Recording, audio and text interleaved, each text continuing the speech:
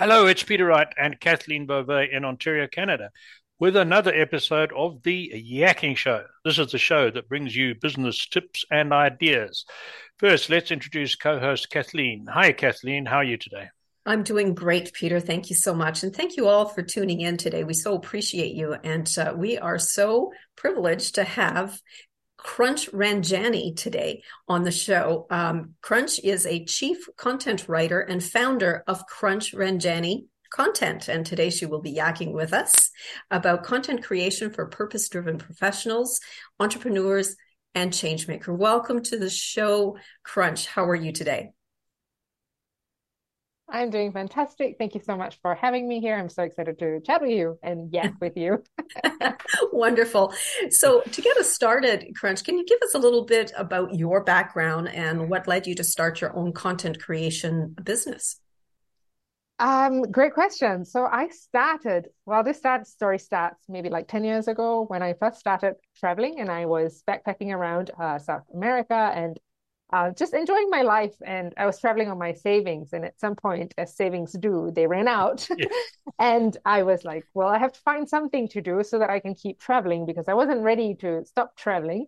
And it so happened at that point, someone reached out to me saying, like, hey, Crunch, I've read your travel blog. Would you be interested in writing show notes for podcasts with me? And I Ah, was like, I have no idea, firstly, what a podcast is. Secondly, what show notes are. But okay, sounds interesting enough. And I'll give it a shot. And from there, I kind of like got started in the online business world, kind of writing podcast show notes. And then that kind of evolved into like writing other forms of content for small business owners who mhm. were, looking for a writer because writing and creating your own content for your business is basically like a full-time job that nobody's paying you for. That's Right. right. So I started offering this service to more and more small business owners. And it just kind of grew and evolved to become what it is today. And what I do today is basically I help purpose-driven entrepreneurs, professionals, change makers feel lighter in their businesses by helping them simplify their content so that they can amplify their impact. So, Crunch, I just want to jump in if I can, Peter, for 1 minute. Sure. So, you said it just grew. Was there something that you were doing? Was it just word of mouth? How did it grow to be so successful? Mainly it was through referrals and word of mouth, kind of like people just who worked with me and loved what I was doing or loved my work that I did for them, and they would tell their friends because I feel like in this day and age, everybody needs to have an online presence if you're running a business Mhm. so that your audience can find you. Because what are people doing when they have a problem? They head straight to Google and type Mhm. in, how do I fix my neck pain? Right. Mhm. And then if your website appears because they're searching this with valuable information about how to solve their neck pain and like exercises that you can do to relieve neck pain and all this kind of like useful content that you've published on your website. That's how they're going to get to know you. They're going to like you. They're going to trust you and kind of like form that relationship with you. And eventually, like they realize like, oh, when I do need like more extensive help, this is the person that I'm going to seek out because they've already helped me with all the free content that they've been providing this far, you know? So I think it's just like being kind of a need that everybody has or a lot of business owners have, especially like smaller business owners who don't have a marketing person on their team to write their content for them. So they're very eager to outsource this. And when they find someone that they can trust, especially if it comes as a referral from someone that they know, um, they're very happy to like, yes, Crutch, just take this off my plate. I don't ever want to think about another blog post or Oh, that's that's brilliant. Well done. But now let's pick up on the people that you help. You focus on three categories: purpose-driven professionals, entrepreneurs, and change makers. So that sort of narrows down the people that you do work for. How important is it to narrow that niche in a small business's marketing and focus on a small group there? How have you found that? I think it is very important. And I'm sure like most business owners know that when you're speaking to everybody, you're speaking to nobody, right? Hmm. Like we don't want people to be to be speaking like to be giving out this generic message that could apply to me and my dad and my dog. like that's not the kind of people that we want to talk to. We want to talk to people who can identify with us on every level that makes a difference to us. And that's why it's so important to find your niche. And I feel like people get confused about like what your niche should be or like how narrow it should be. But I think like as long as you're clear about, the person that you're working with, like their values, their beliefs, like what drives them, what keeps them up at night, like what problems do they have that they need solving?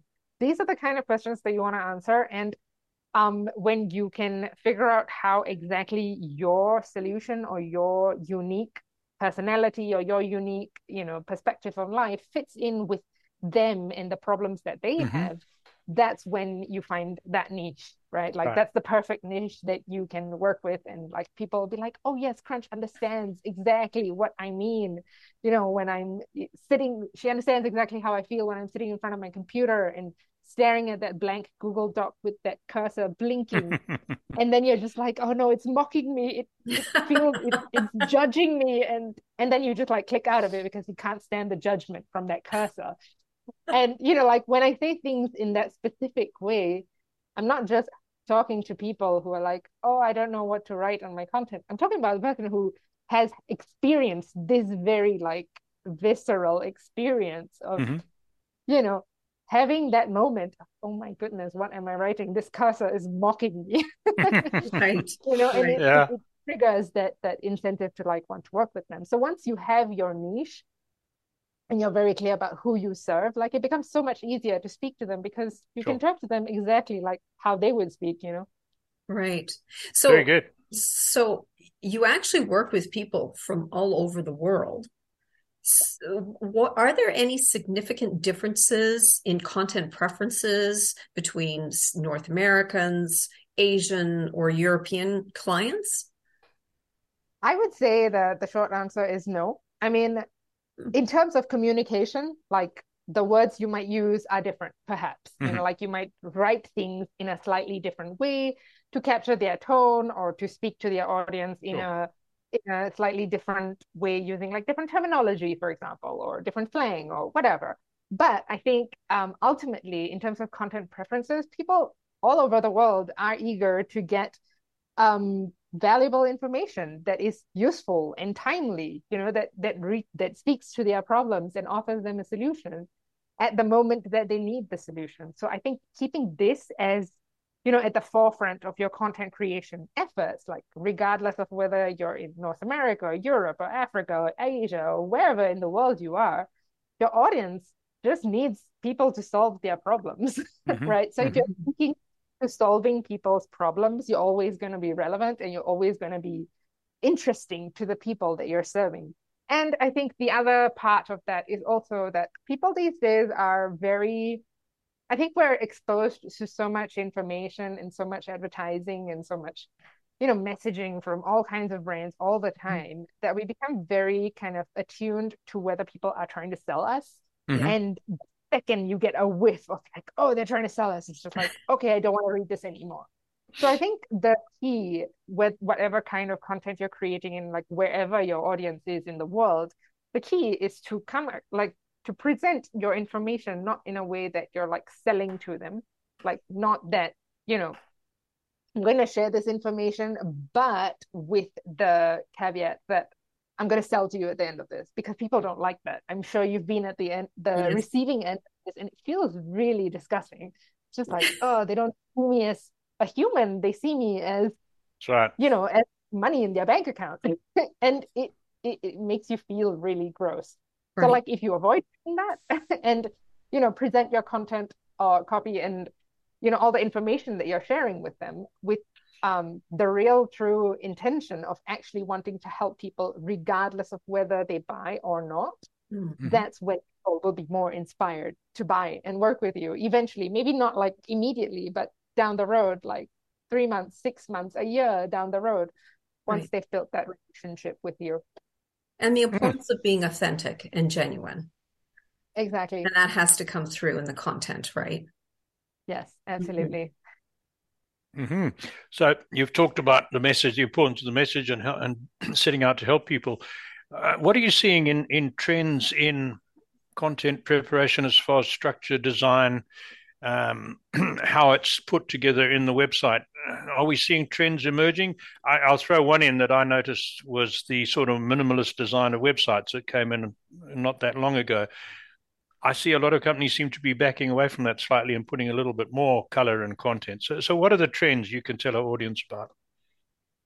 I think one of the trends that I've noticed is that people really resonate with content that speaks to them on a very personal level, or like Mm-hmm. that they know that somebody is speaking to them personally. So, like, for example, I think this is something that bigger brands like Nike and those brands with like multi-billion dollar marketing teams that they have started doing is that when they send you email, the email comes from Terry at Nike because that Mm-hmm. makes it feel more personable. That Right, Terry right. from Nike is sending me an email, not just Nike, the giant corporation, is sending me an email. Mm-hmm. Because we want to have that personal connection with other humans, right? Like we're 3 years into a pandemic and we've spent the last 2 years and a half or something just being stuck behind screens, right? Like we're craving that human connection. So more and more, I think brands that show up with their people, like the humans Mm-hmm. that are behind the brand, when you put them front and center, those are the kinds of things that are going to make an impact on your Mm-hmm. audience. Like people are going to speak more to those kinds of marketing efforts, whether it's, like a day in the life of our intern, Susanna, or, like it's not really how your product or service can solve their problem, but you are showing them that, hey, if you buy from us, Terry, the intern, or like, Susanna, the intern, or whatever, they're going to have some sort of benefit. Like you're Mm-hmm. actually helping them. Like, so I think that's become one of the focal points of marketing efforts recently. The other thing that I've noticed is also that like values have become very front and center, Mm-hmm. like recently in the last couple of years, that people are moving more towards brands that showcase their values, their beliefs, like what they're doing to, solve the problems of the world, so to speak, right? And Sure. we want to buy from brands that we have the same kinds of values. Like I'm not gonna, as far as possible, I try to avoid Amazon because I don't agree with what Jeff Bezos is doing. Like sometimes it's unavoidable because like there is no other alternative, but as much as possible, I try not to because I just don't agree with how they treat their workers and all of that. So that's important to us. And I think the younger generations, especially, like they are very, very aware of, companies that are doing more for like environmental efforts, Mm-hmm. for efforts in terms of like sustainability, paying their workers well, profit sharing. These are things that are important to the newer generation. And it's important for us to, speak to them in a way that captures this part of them that craves the idea that like, okay, this corporation or this company is doing something good with their dollars that I'm giving them, right? They want to know that their dollars are going to a good place. So Mm-hmm. highlighting that on your website somewhere is, I think, going to be something that makes the difference between like whether your brand is successful or not. Um, and I think in terms of, like you mentioned, structure and design, another thing that I think is becoming like on the upward rise is kind of things to do with accessibility. Mm-hmm. Mm-hmm. So that's been a Yeah. conversation that's been happening recently in the interwebs about, making content more accessible. How can we make a podcast more accessible by putting a transcript on the website so that people who can't hear have access to like reading it? Mm-hmm. Or to put alternate text on images so that people with visual impairments can have access to what's in the Yep. image, right? These kinds of things are coming to the forefront. And if you're not doing these things, you're going to fall behind and, you're losing out on, I think like there's some statistic that I can't remember right now, but it's something like an incredible number, like a percentage that's much larger than we would imagine, are people who have accessibility needs, Yeah. like whether that's visual or auditory or, any other type of accessibility needs.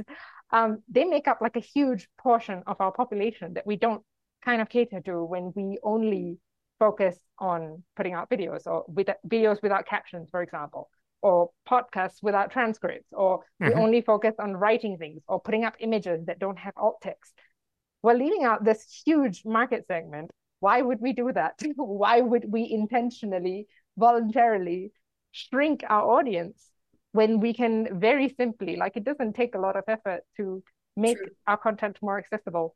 And Sure. once you've built in the systems and processes to create accessible content, you just keep doing it in that way. And ta-da!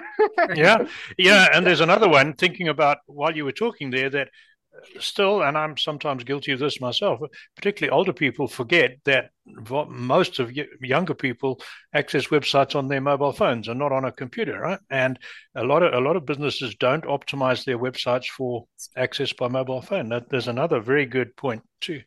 Mhm. Good, thank you. Absolutely. What has the impact of AI generated content been on your business? Do you see it as a positive or a negative? That's a question that I think a lot of people are keen to ask, like copywriters and content writers, because they're like, oh, why would I hire a copywriter or a content writer? Because, ChatGPT can do the same thing for me. And there I would caution you that if you depend too much on ChatGPT, you are the one who's going to be losing out. Because Yeah.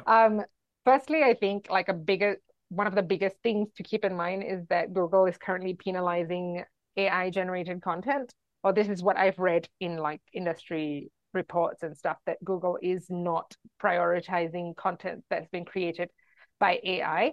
I don't know at this point if that's anything that comes out of a chatbot, like that you've copied and pasted over to your website, like if that's the only thing that's being penalized, or if you use whatever chat GPT or an AI produces for you and edit that in some way and then use that on your website, if those are still being penalized as well. That's not clear to me at this point, but that's something to keep in mind. Mm-hmm. That if you are putting content from AI on your website in the hopes that it will help you rank in SEO, maybe that's not a great strategy unless you have an SEO expert or a copywriter or a content writer kind of look over your content and help you edit it for SEO optimization. The other thing is that I think that ChatGPT or any AI bots, in terms of writing content for your website or for social media, it's a great starting point, but it Mm-hmm. can't be like whatever it produces is not usually ready for you to just copy and paste it over to your website, because what ChatGPT produces is what you give it, right? Like it can only produce as much as your input is. Its output is defined by your input. So if you tell it, like, write me a social media caption for Instagram, it will write you something generic that any Tom, Dick, or Harry could have written. Where that's lacking is that it doesn't capture your personality, Mm-hmm. like your brand values, your brand voice. None of that is being captured. And then your audience is also kind of like, oh, Crunch does not speak like this. Who wrote this for her? You know? So that's something to keep in mind. And I don't know, it's a good starting point for you to like kind of like generate ideas or do a little bit of research or, you know, that kind of stuff. But I wouldn't depend on it entirely for all of your content creation needs. So I think like for me personally as a content writer, like ChatGPT has been an interesting kind of tool that I'm enjoying playing with. Because I do think there's benefit. Like if you know how to work with ChatGPT, it can produce some things that are quite decent that you can, elaborate on or tweak and Sure. edit and, get something for much less effort. Right. Yeah, no, you're absolutely correct. We do that to generate content, but we never publish anything as it comes out of ChatGPT. We Mm-hmm. we change it quite a lot, and what we've noticed over 3, 4, 5 months using it, it tends to produce a lot of stuff from the same mold. So if anyone, for instance, if we were to rely it solely for YouTube descriptions, they would look at this and say, "Oh, these guys are using exactly the same template for every different episode." So sometimes we discard everything, sometimes, but we always edit a lot. We don't just put it out there. We've also found, and I found following other marketing guys, that ChatGPT in particular sometimes invents things that are not real. Right? We've That's had true. several examples of that. Somebody asked, "Give me 5 sources." I can't even remember what it was for this, and it came up with 5 sources, and 2 of them were totally fictitious. Right? They were not Right. genuine. So Exactly. another reason you've got to be a little bit careful with some of those. So our audience, Crunch, our audience is mainly entrepreneurs, small business owners, solo professionals, and some corporate marketers. But let's focus on the small business owners and the sort of categories of people you look after. Times are somewhat unsettled at the moment, and I don't like looking at negatives, but a lot of people are worried about inflation, the crash of the dollar, war in Ukraine, all sorts of things. So things are a little bit unsettled. But what's one tip you would give our small business audience that they should focus on today or tomorrow to try and improve their business? Um, that's a good question. I think my biggest tip for business owners in this climate is that you should still remain consistent with your content Mm-hmm. and how you show up for your Mm-hmm. audience. Yeah. Because, like, like, okay, maybe people are not ready to spend their dollars right now, but in 3 months they will be, or in 6 months they will be. And at that time, you've spent this entire time kind of like communicating with them, providing them with valuable tips, information, and all kinds of value. And they will remember that 6 months down the road when they're ready, like, oh, look, I have all this money now to spend on whatever it is. I'm going to spend it on the guy who's been, sharing with me Sure. all this information, who hasn't just like disappeared and ghosted on me just because like he thought that I didn't have the money to spend, right? Because like there ebbs and flows, but Mm-hmm. what's important is staying consistent through all of that. It's kind of like investing, right? Like the Yeah. market goes up, the market goes down, you lose some, you win some, and the outcome at the end is always better than when you started, right? So Sure. um I think like on that point, something that I think people get confused with or get kind of overwhelmed with, especially when it comes to like sharing content, is they think that being consistent means being constantly on social media or online. Mm. But that's not true, right? Sure. Like you can be consistent without constantly spending every single minute on social media.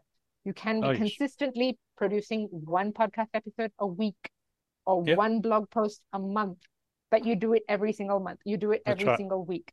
People know that rhythm. People get to, understand that rhythm, and they trust that every Tuesday at 9 a.m. there's going to be a new podcast episode. They come to rely on that. And then Yep. when you disappear on a Tuesday at 9 a.m., they're like, their whole life falls apart. That's a That's bit of an right. exaggeration. But, like that's just what I mean. Like consistency helps you build that relationship. And when you fail to show up, like people lose trust in you and they start like depending on your podcast, for example.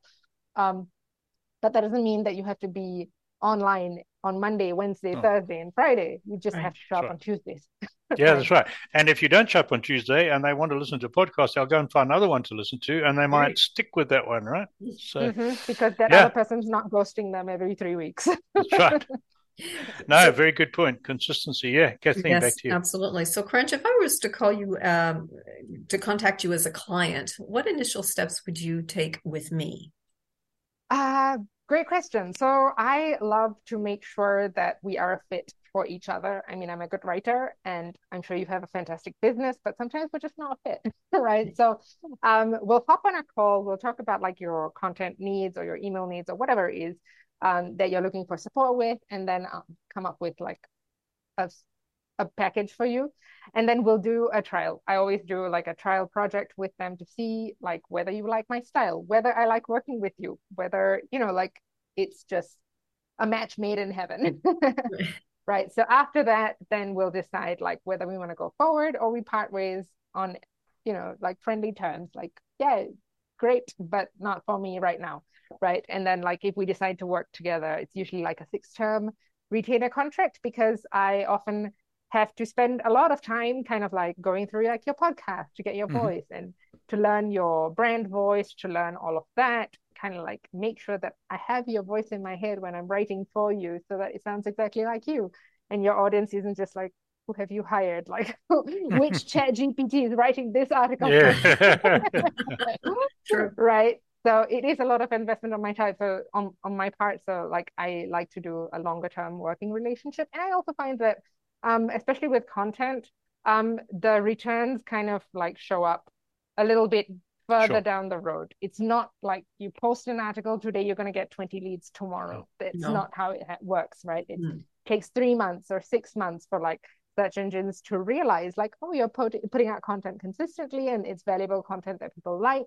So we're going to keep showing this to more people, more traffic to your website, more leads, more clients. It's, like a trickle down effect, and it does take sure. time. So having that 6 months relationship works. Yeah, you're correct. We were talking earlier today or yesterday that I picked up one of our episodes that we published at the end of 2000 and oh no, mid 2020, another one early 2021 on a certain topic. I just noticed on from our website that those, because all our podcasts go onto our website as well, that we had viewers on those 2 years later. So it shows you the value of evergreen content. We get a lot more that go back 6 months, 12 months, people going to look at them. That's the value of evergreen content, right? Absolutely. Yeah. So here's one for you. We ask all our business guests, and especially we like to hear from our successful guests, and you've been very successful. Uh, if you look at all the people you've met, that you've worked with, and perhaps some you haven't, is there a single characteristic or mindset that differentiates those who become successful business leaders from those that remain average? And I mean success in a broad sense, not just accumulating wealth, being happy, finding purpose in life. Is there one thing, or is it more complicated?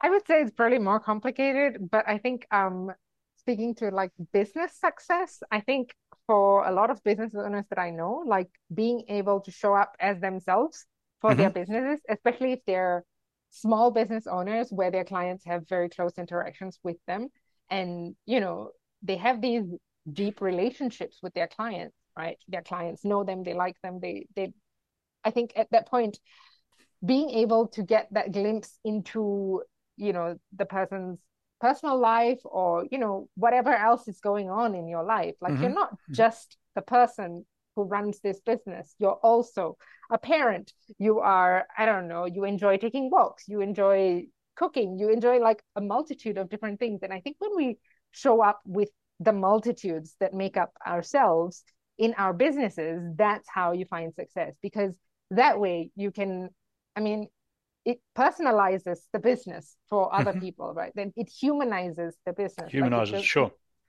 we're not just working with like Nike, that's a giant corporation, and we don't really care about Terry from marketing who's sending us an email. We're working with Peter, who's interested in books and who's interested in going to the countryside or Mm-hmm. whatever. And we know these things about them. And therefore, like, I think those relationships flourish, and then your business flourishes, and also like the rest of your life. So I think trying to not, like put up those barriers between your lives. Obviously, like boundaries are important, but not having that separation of work and life in that Mm-hmm. sense of, like my clients should never know if I'm having a bad day. They want to know if you're having a bad day because they care about you, Yes. That's you right. know? Yeah. That So I think that's important. I absolutely agree with that, Crunch, because I'll give you an example. And this is people are drawn to people's personal stories. They really are, because it just humanizes them and makes them relatable. I'll give you an example. There's a business on this woman who's really does live Facebook videos all the time. She's out of Quebec, and she sells makeup, and she does her makeup on screen through live Facebook. But she's more than that. She gets on camera and she talks about her children. She talks about illnesses that she may have had, or she's traveling, and you're going on vacation with her because she's videoing her vacation. And do you know, her sales jumped up, and she was talking about this, from 250,000 to $2 million What? Wow. just by talking about herself and just putting herself out there. That's the impact of what a personal connection can do for a business. Mm-hmm. That's Mm-hmm. absolutely agree with that. Yeah. So how do people contact you, Crunch? They need content. How do they contact you? You can reach out to me via my website. I actually have like a content ideas freebie for business owners if they are struggling to figure out like what to post, right? So there's a freebie that you can download. But my website is crunchranjani.com. You can also connect with me on LinkedIn and Instagram. I'm also on Facebook, but not super active on there. So LinkedIn or Instagram on my website are perfect. Get in touch. I would be more than happy to set up a time for us to chat and see what content support can look like for your business and how that can, amplify your impact in the world. Wonderful. Excellent. Thank you very much. And for our audio listeners, all those details will be in the description on whatever platform you listen to this podcast on, plus, of course, our website. And if we have an interesting guest, we've had an interesting guest today, we'll have more coming next week. If you'd like to make sure you don't miss the news of our forthcoming guests while you're on the website, sign up for our weekly newsletter. We only send you one email a week, theyakingshow.com. Thanks, Crunch. Back to Kathleen. Well, thank you. Thank you again, Crunch, for being on the show today. We so appreciated having you. And thank you all again for tuning in. And if anyone is interested in being a guest on our show, all you need to do is go to theyakingshow.com, click on the contacts tab, where you will find a very short application form. We'd love to hear from you. And please let us know what topics are of interest to you. Please let us know in the comments section. We'd love, again, to hear from you. So until next time, take care, everyone. Bye-bye. Goodbye.